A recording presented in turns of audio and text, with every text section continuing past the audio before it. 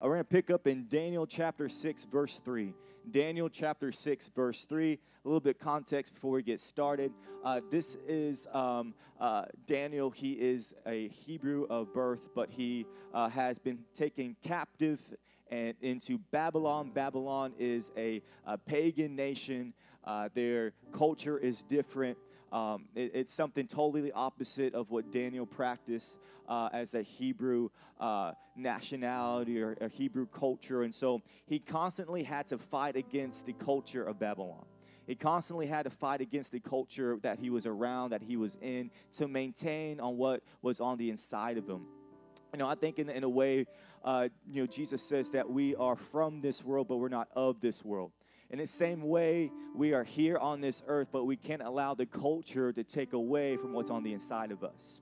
We can't let the culture take away from the identity that Christ has put on the inside of us. So in the same way, we're battling against that and making sure that we are being intentional with who we are in Christ. So pick it up in verse 3. Now, it's a little bit of scripture, but hey, it's Daniel's and the Lion's Den, all right? It's a good story, right? Right? Hey, if it keeps your attention in Sunday school, it can keep your attention here, right? Verse 3 says, Daniel soon proved himself more capable than all the other administrators or administrators and high officers. Because of Daniel's great ability, the king made plans to place him over the entire empire. This is a very big deal because, once again, we're talking about a Hebrew boy who is not from Babylon, who came there as a slave and a captive, but now he's about to be put in control over the whole empire.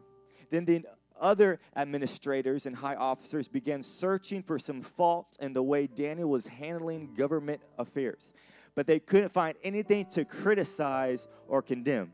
He was faithful, always responsible, and completely trustworthy. Amen.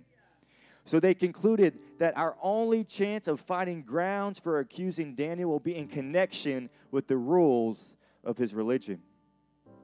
So the administrators and high officers went to the king and said, "Long live King Darius.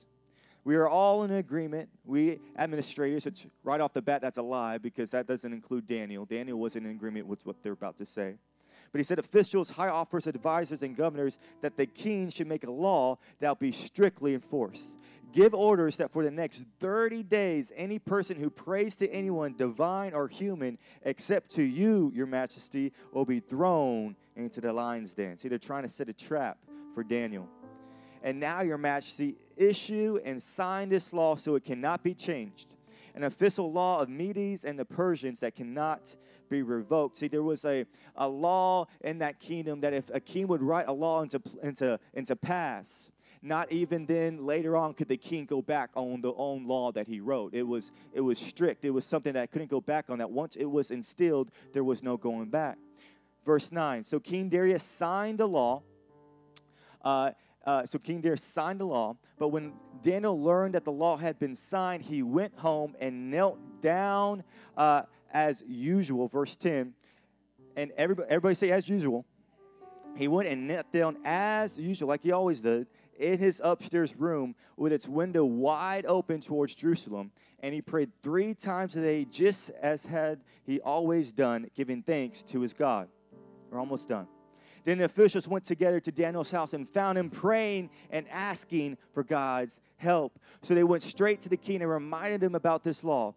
He said, "Did you not sign a law that for the next 30 days, any person who prays to anyone divine or human except to you, your majesty, will be thrown into the den of lions?" "Yes," the king replied, "and that decision stands. It is an official law of the Medes and Persians and cannot be revoked." Then they told the king, "That man Daniel," everybody say that man Daniel, "one of the captives from Judah, is ignoring you and your law. He still prays to his God 3 times a day." Hearing this, the king was deeply troubled, and he tried to think of a way to save Daniel. He spent the rest of the day looking for a way to get Daniel out of this predicament. But in the evening, the men went together to the king and said, "Your majesty, you know that according to the law of the Medes and Persians, that no law that the king signs can be changed." So at last the king gave orders for Daniel to be arrested and thrown into the den of lions. And the king said to him, "May your God," everybody say your God, whom you serve so faithfully, rescue you. So faithfully rescue you. You see, Daniel was thrown into a predicament where he had to choose between either being consistent with God or going against what he stood for and bidding towards the culture. I think there's so many times and opportunities in our life where we have the same decision, which either we're going to bend or break, or we're going to give in, or we're going to say, you know what? I built up so much trust in my God that I can't go against him now. So this is the title for tonight. Turn to your neighbor and say, constructing a life of consistency. Constructing a life of consistency. With that being said, y'all can be seated. Y'all can be seated. Let's pray.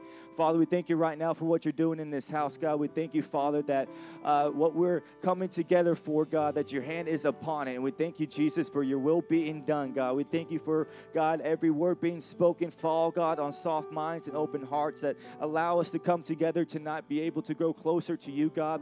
That, Father, we are here, God, for no other reason, God, but to bring glory to your name, to bring praise to your name, to be able to go closer to you, Father. So have your way tonight, God. Have your way in the Spirit. Have your way each and every, God, word that is spoken, Father. Let us be able to go closer to you tonight, and let there be miracle signs and wonders follow. Let there be chains breaking. Let there, God, be hearts mending. Let there be, God, souls be satisfied in the Spirit. That, God, tonight we are here for you. We love you so much, Jesus. And everybody says, amen, amen. Come on, give Jesus a hand clap of praise tonight. So how old am I, man? It's getting to that point. So about 8 years ago, I went to Bible school, and I learned many things.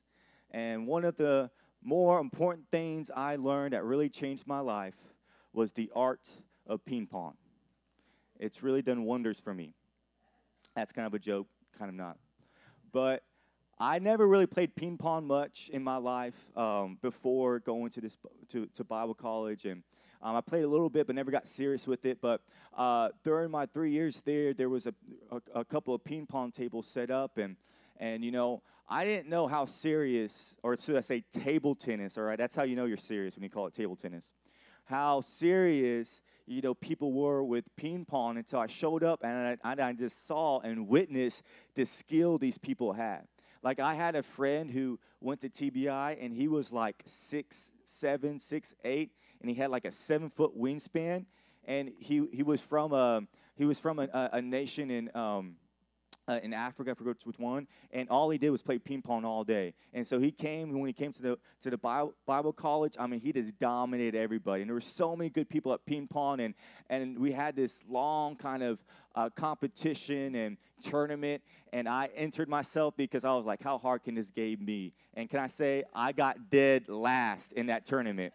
And that was like right around the beginning time of when I first started Bible college, and I said, you know what?